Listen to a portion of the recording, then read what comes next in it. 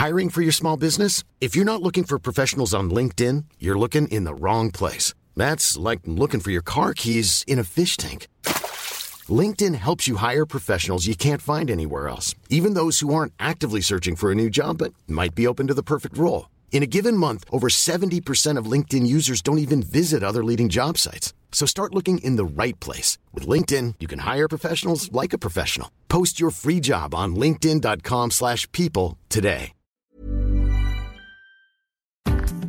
The EU has talked about issuing new bonds to protect its eastern borders against Russia and to prepare Europe for a future without reliance on Russian oil and gas. Now, normally, bonds are issued by individual countries. Over the last couple of years, we have seen the ECB buying up lots of those individual sovereign bonds as part of their QE program, or their asset purchase program, as they call it. Even when they faced extra spending to cope with the pandemic, their pandemic emergency purchase program was still from the ECB. It was the ECB buying up bonds issued by individual countries. But could it be different this time? Could the ECB be the bond issuer, with the debt it creates used to fund its own centralised budget? Imagine how much that would change things. We'll look at that today on the Debunking Economics podcast with Professor Steve Keen. I'm Phil Dobbie. Welcome along. Well, the European Central Bank now holds more than 3 trillion euros in bonds, primarily government bonds, so government debt that has been monetised by the central bank. The aim is to stop buying them and at some point start reselling those bonds on the open market to bring down their balance sheet, in other words. The Federal Reserve in the United States holds 5.7 trillion in government bonds, again with the intention that some at least will be sold off and removed from their balance sheet.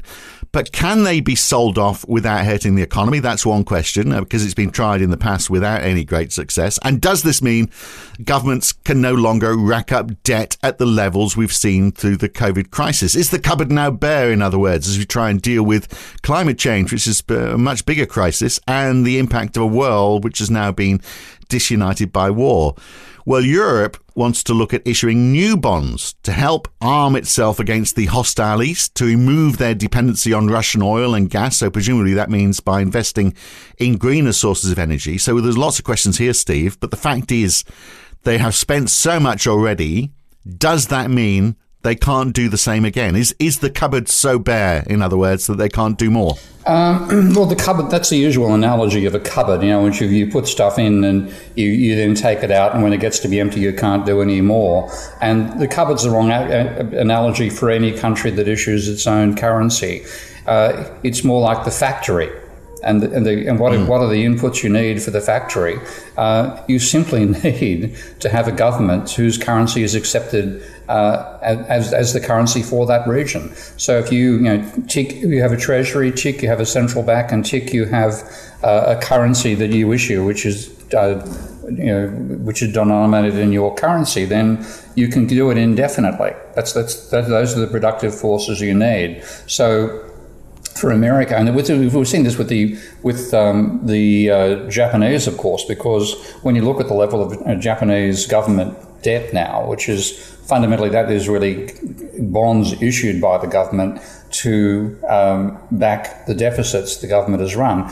They're now looking at 2.6 times GDP, a government, inverted commas, debt to GDP ratio of 2.6 or 260%. So that's far in excess of what America currently has, which is running just over 100%. So empirically, there's no problem with continuing to do it, and technically, there's no problem. It's much more of an issue for the European Union, but in terms of because the European Union countries don't have their own currency and can't issue that currency they don't have. They've got to rely upon the European Union doing it. That makes it a more complicated process. But the stagnation in the Japanese, just on that point though, the stagnation in the Japanese economy, how much of that is to do with the fact that they have monetized so much debt, or is it other factors like the fact they've got an aging population it's the same. They've got no migration. It's the same old thing that's being ignored by mainstream economics all the way through. It's private credit.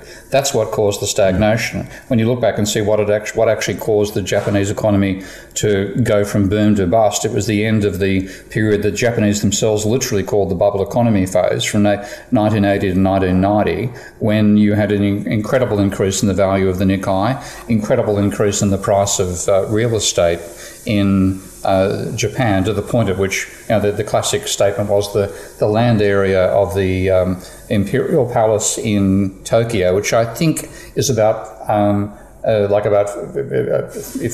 or 5 square miles. I mean, it's people go for lunchtime runs around the Royal Palace, so it's got to be less than the distance has to be less than 10 miles, or more like about 10 kilometre circumference. That was worth more than California if you could have sold the land.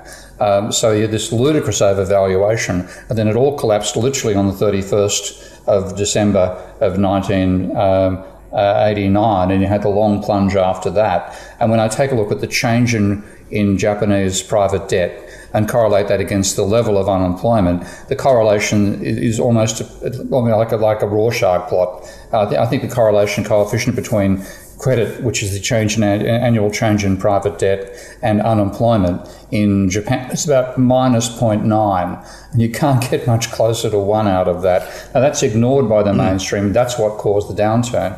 And if you look at the level of private debt, it went from about 225% of GDP in the peak in, I think, about 1992 or 3, and it's come down to 170% of GDP. And that's much the same ballpark that the rest of the world is in now, including America, as the level of private debt. So that stagnation period is over for the Japanese economy. They're bouncing along with some level of, in terms of per capita growth, I think higher than America is doing. So it is the same old story. It's not government debt, it's the private debt. And the scale of government spending counteracted the negative effect of negative credit in Japan for that length of time. So if it hadn't happened, and Richard Koo argues this quite eloquently and quite detailed way as well, if the Japanese hadn't done that, then you would have a much more stagnant economy than you've actually got. So it's been an injection into the economy which has helped them get out of that debt, because I guess there's more money swilling around, people are earning more, and as the economy grows, people can start to pay off that private debt. That's what you're fundamentally. You've got, when you have credit going negative, you've got money being taken out of the economy. And so in reverse, the government running a deficit puts money back in again. Yeah, it's a clumsy way to do it. They should have directly attacked the level of private debt, which is my argument for a private debt jubilee. But in a clumsy way, the Japanese have done the same thing by a dramatic increase in government debt. Well, it's almost like what's happened everywhere, isn't it, with COVID? That if the government hadn't pumped money in, then people would be heavily in debt. The fact is, we avoided that heavy debt stage by spending government money. But so we get back to that fundamental question. The government has spent so much, they can keep on doing it. Is your point, because they got that ability to produce their own currency, or bonds in their own currency. But it's more complicated for Europe, isn't it? I mean, it's fairly straightforward for America and the UK. The only complication there is the politics of convincing people that they can create more money, or more bonds, I should say.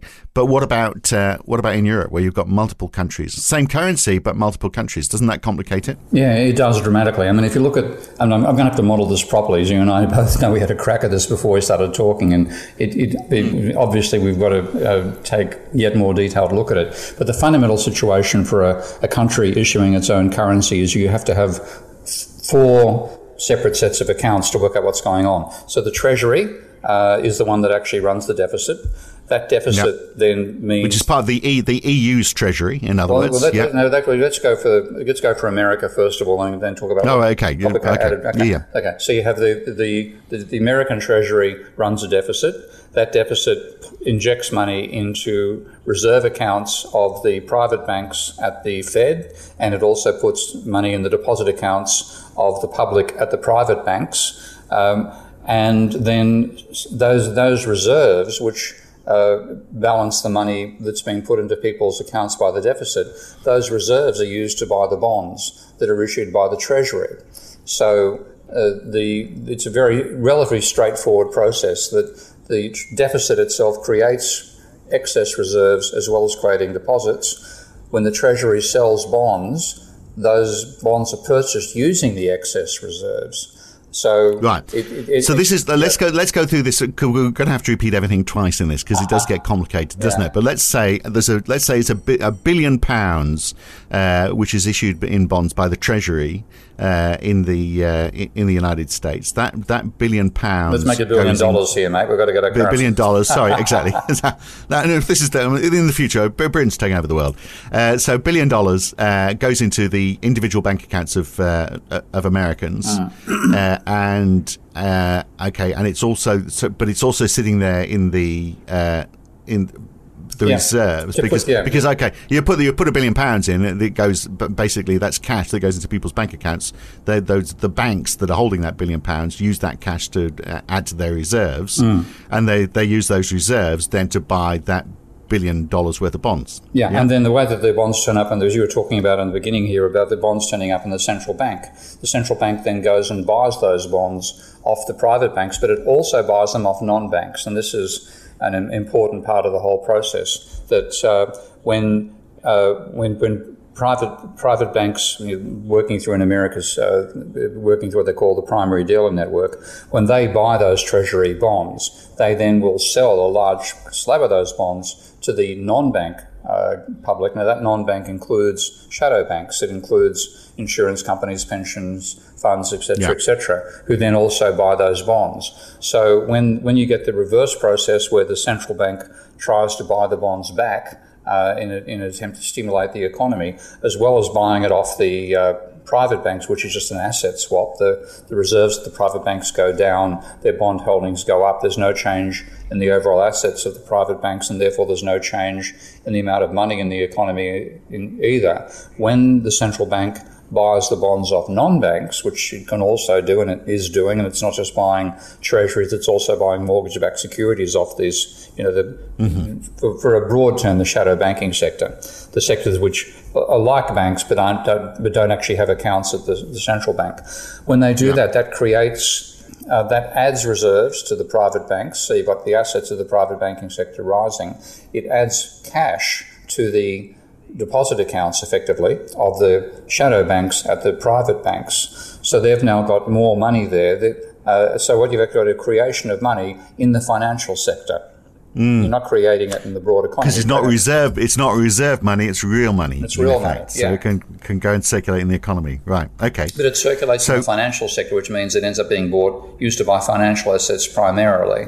And then, it'll feed back into, when people get paid their bonuses and so on, and their ridiculous salaries, etc., and when they buy goods and services off the real economy, then you will get a feed through into the physical economy as well, but it primarily increases the amount of money in circulation in the finance sector. Right. Well, and we're going off on a bit of a tangent now about the evils of QE, aren't we? But that sort of explains then why we see so much asset price inflation, particularly shares, doesn't it? And also why we've seen during the last couple of years the velocity of money just fall by a staggering amount, which is, you'd say might be because people can't go anywhere and spend it, but a large part of it is probably because it's got stuck in the finance sector because of QE. Yeah. So okay, that's the United States. So let's go through it with the EU wanting to issue these new bonds then, which the bonds would be issued by the EU. They do it in different ways, don't they? So they had the things like the PEP, the Pandemic Emergency Purchase Program, which was an ECB initiative where they were buying up bonds that have been issued by the individual countries. But I think what they're talking about here is a very different thing, where the EU issues bonds, and they've talked about it before the war. They talked about it for green bonds and how they need to move in that direction. But now they're talking about that. Plus, how do we protect ourselves against Eastern Europe aggression and their dependency on Russian oil and gas? So this would be different to purchase programs by the ECB, at least at the beginning of it, because the EU issues the bonds. So let's go through that then. The EU Treasury, whatever it's called, issues €1 trillion of bonds, for example. It's complicated, isn't it? But let's talk through that briefly. Well, the reason it's complicated is that countries in the European Union have their own treasuries and have their own central banks, but not their own currency. Yeah. So they are not in a position to be able to issue the currency. So if they want to spend, they've got to get euros. And to get euros, who can create euros? That's the European Union and the European Central Bank. Or they've got to tax the euros off their own populace to be able to spend, which is the vision that most people have of real countries like America and the UK and so on, rather than artificial ones like the European Union. So the constraints that the people think real countries exist under are the constraints that apply in the European Union. But to actually map it out, I mean, this is to repeat. Probably not something we can do in detail. Probably in no, but it adds two extra layers of complexity. So with a normal country, you have its treasury, its central bank.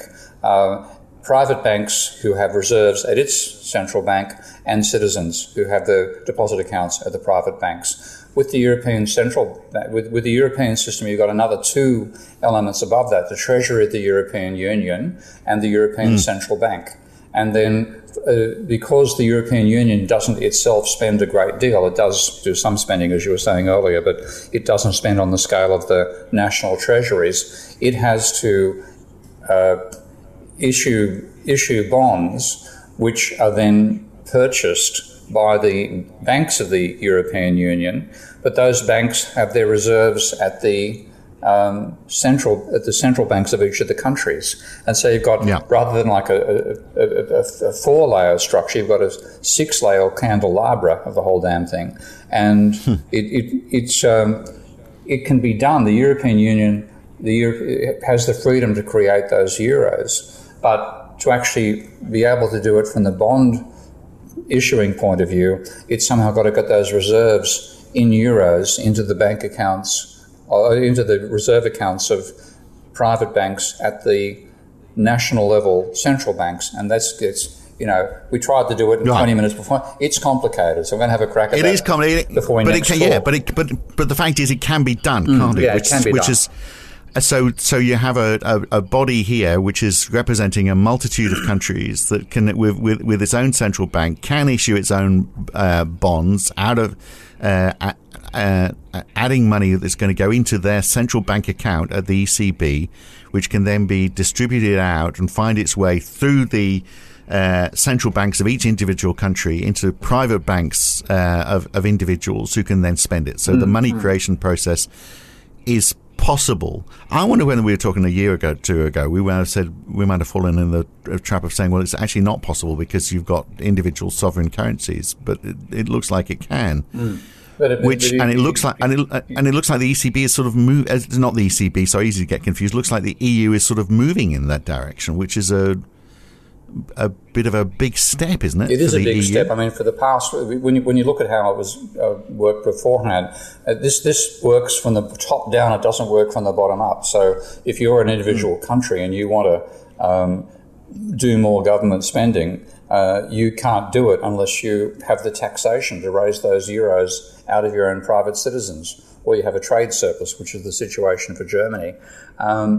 But it does work from the top down. The European Central Bank and the European Union together can create euros. It's then a more complicated process of getting that down to the bottom level. But this is what they've been refusing to do under the whole last 20 years of the European Union, because of this ordo-liberal belief that it's bad for the government to run a deficit, bad for the government to accumulate debt. So they haven't been doing it, and they've been therefore constricting their own national economies by not enabling them to do it, giving all the limitations and rules of the Maastricht Treaty. But this time round, they are doing the top-down spending. And therefore, we have to say, well, what's the mechanics of that? And that's going to be something we finish in a later podcast. So look forward to that one, people. Because it is complicated. But just trying to simplify the whole process, though. How that money is actually spent? Say I'm a Greek company. With a great idea, and I need some money to be able to produce this new technology, which is going to make energy that much more efficient. That Greek company needs money from the EU. because it's new money, because normally what the EU struggled with this, how do they apportion their spending? And it tends to be, well, okay, let's just do it based on proportion of the population, which is pretty much what they did with the pandemic emergency program. So which is the central bank. So they hold 1.7 trillion euros of bonds in what's called the pandemic emergency purchase program. And a quarter of that is them rebuying up German government debt, because that's roughly it's a bit over the top of that number, but it's roughly about the equivalent of their size of their population versus the whole EU population. So if it was Finland, for example, it would be a lot less, or Greece. But if I was a Greek company and I said, okay, I've got this marvelous idea, I need $1 trillion euros because I have this great idea about how we're going to make energy more efficient. If it's new money, no one's going to care, are they? If it's got a pan-European benefit. If a country says, look, we've got the great solution here, let's give this money to this company, you don't need to worry about how that money is apportioned if it's got a pan-European benefit. And the benefit, obviously, is one of defence and greening the economy. Well, only if it actually genuinely appears to be pan-European. So if you look at what was done to Yanis Varoufakis in Greece when they were crucifying Greece back in the financial crisis, because what the spending that the Greeks wanted to do was going to benefit Greeks. No, Germans wouldn't agree to it. So in this particular case, because you can see like a European threat, oh my God, we've got to defend ourselves against Russia. With that attitude, then it can be accepted by all this. There's none of the national bickering that the euro generated. They're going to want if it goes into defence, there's going to be Finland, Estonia, Latvia, Lithuania, Poland. That whole EU-Russian front line beefing up the military, isn't it? I mean, that's where a lot of that focus of spending is going to go. Mm-hmm. But the attitude of those on the other side of the line, well, that's great. It means we don't have to. You face a potential invasion, we don't. I can see it being accepted in a way that wouldn't happen if you were talking about, even infrastructure projects that begin in a particular country. Why start there? Why not start with us? That sort of bickering won't apply with this particular spending. Yeah, but also the fact is that it's new money that's being created. So if this company in Greece, forget the defence side of it, which is all a bit ugly, and it's horrible that we think that the upshot of all of this is going to be that we're just going to make that border with Russia, an even thicker line with arms on both sides pointing at each other. I mean, what a horrific concept that is, but you can see that's the way we're going. But let's look at the slightly happier side, where we're trying to save the planet and all live in harmony and peace without destroying the place in which we live. Wouldn't that be lovely? We should, and we can all look at the butterflies and sing to each other. But what a beautiful world we're looking at now. So in this beautiful world where the EU is spending money on good things, I've completely lost my train of thought. I was just thinking how lovely it was going to be there. But no, if they're spending money on stuff that's of a benefit, it's less important, isn't it, arguing about how it's spread regionally and everyone is getting a proportionate amount, if we find that the EU can just create more money. I mean, so this great idea that comes from Greece, German investors can buy those bonds if they think it's a good idea. They can it's like they're investing in Greece. There's no. I'm just wondering whether that, once you accept the fact that this is new money, new created on a pan-European basis, doesn't that regionalism argument fall? I can see where it falls, where you're saying, well, okay, how many German bonds are we going to buy versus Italian bonds versus German bonds, because that's buying up from their own individual banks. But if this is a pan-European project and you can create as much new money as you wanted, then surely you just go, whoever's got a great idea. We're not going to do the regional split. We're going to do it based on whichever countries have got companies that are going to produce something that is worth us buying. Or it's the whole defence thing. It's you spend you regard as a pan-European defence rather than defence of individual countries within Europe. That's where this money is actually going to be going. So it does. I mean, I'll have to go through and confirm by doing a proper set of 6 interacting godly tables in Minsky and working out what the logic is of how this money is actually generated and who gets to spend it as well. This is the other thing, because if we're talking about the European Union wanting to do spending at the European level, then the mechanics would be very different to when you're talking about the spending being done by the Treasury of France. And doesn't that change stuff? I don't know. Doesn't that change the whole... Yeah. Irrespective of the mechanics of it, assuming it can work that way, the EU all of a sudden says, well, okay, we've got a pan-European budget here, which is not the case of us just pushing money into individual countries to spend. There's we're going to buy stuff as a European entity. And then what and this is in sense when you look at objections that were made to the whole formation of the European Union in the first place. One of them was made by both Wynne Godley and Milton Friedman, and that is that the actual spending at the national level is quite trivial. At the European level is quite trivial, where the spending at the country level is quite large. But if you look at America, it's the other way around. The spending is mainly the federal government. The states have a smaller amount of spending. And in that situation, one of the arguments that again both Godley and Friedman made was that you would only be able to succeed in creating the European Union if the spending of the centre became much larger than the spending of the states. Now, if you're looking at this as defence spending, that's going in that direction.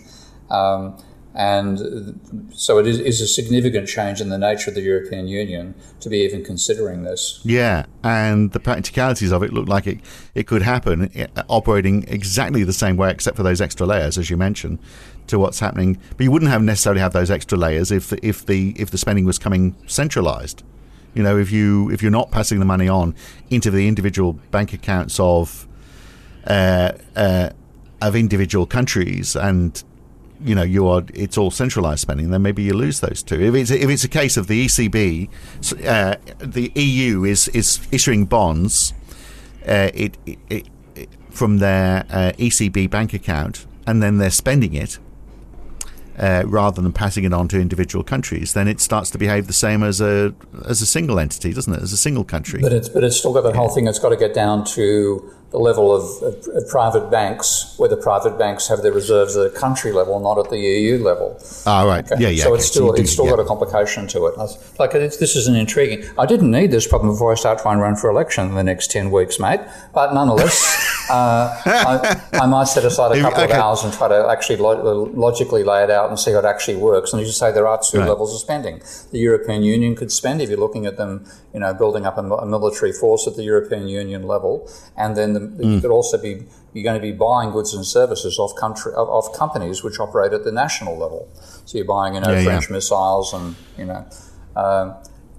so the geopolitics of this is, aside from the military side of it, just the idea that we could be one step closer to the United States of Europe because the European Union could have a centralised budget which actually dwarfs the individual countries' budgets. Or at least compares to it, which is feasible. Yeah. Yeah. So just a final question on all of this then. So what does this do? If they're issuing all of these extra bonds, what does this do to bond yields? Because if you've got more bonds available, then the demand for there's always going to demand, isn't there, for government bonds? Looking at a national level, the running the deficit creates the reserves that are used to buy the bonds.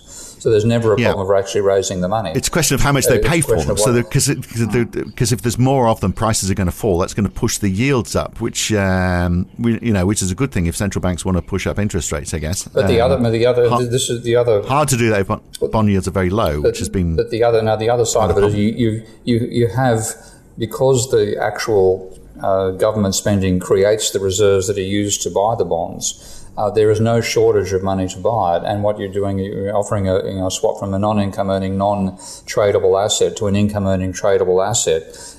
The rate that can they'll always do it. They'll always do it, and the question is, what's it doing to the money supply in Europe? Now, if you've got this extra government spending being done, then the non-government sector has more money in their accounts. So, in that sense, in terms of a private demand for money, your willingness to pay a high interest rate is going to decline because the money is being created by the government anyway. So again, this is the point that modern monetary theory makes, and it's still correct even in this situation, that a government deficit is more likely to lower interest rates rather than raise them. because you're not taking money away from the private sector, which is the way the mainstream thinks about this. You're injecting money into the private sector, and therefore, if there is a given demand for money, more of it's being fulfilled by the deficit itself. You don't need to borrow as much. So the impact of these extra bonds could be to drive rates down. Not to drive them up. And the reason this doesn't have an inflationary impact if the economy is growing but the government keeps on spending.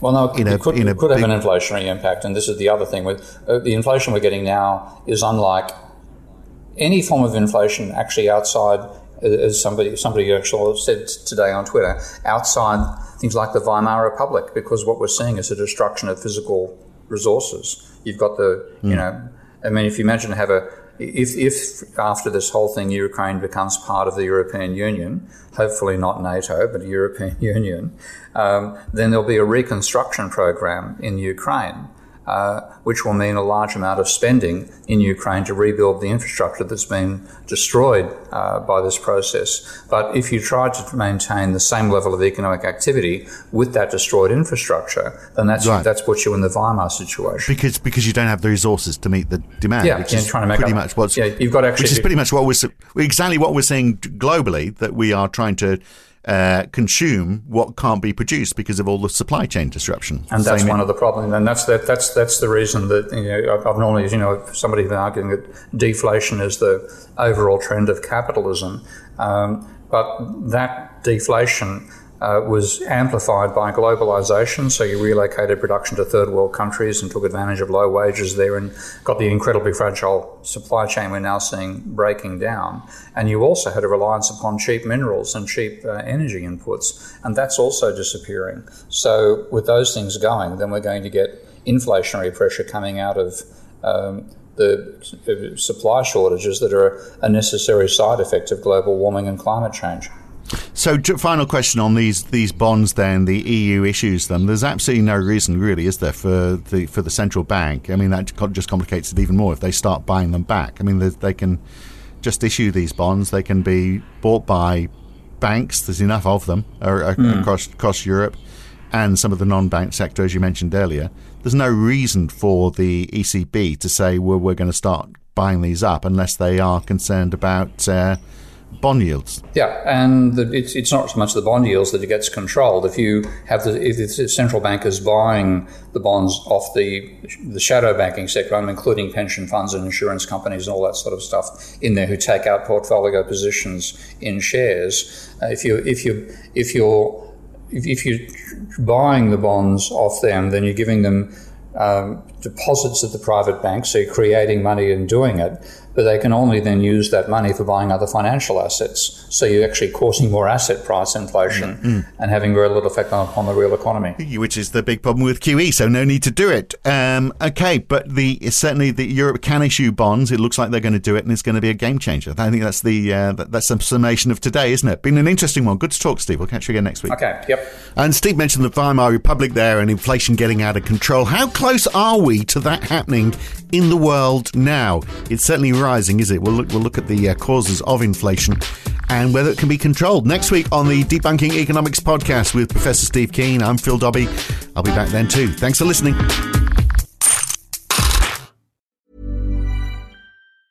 Mom deserves the best, and there's no better place to shop for Mother's Day than Whole Foods Market. They're your destination for unbeatable savings, from premium gifts to show-stopping flowers and irresistible desserts. Start by saving 33% with Prime on all body care and candles. Then get a 15-stem bunch of tulips for just $9.99 each with Prime. Round out Mom's menu with festive rosé, irresistible berry chantilly cake, and more special treats. Come celebrate Mother's Day at Whole Foods Market.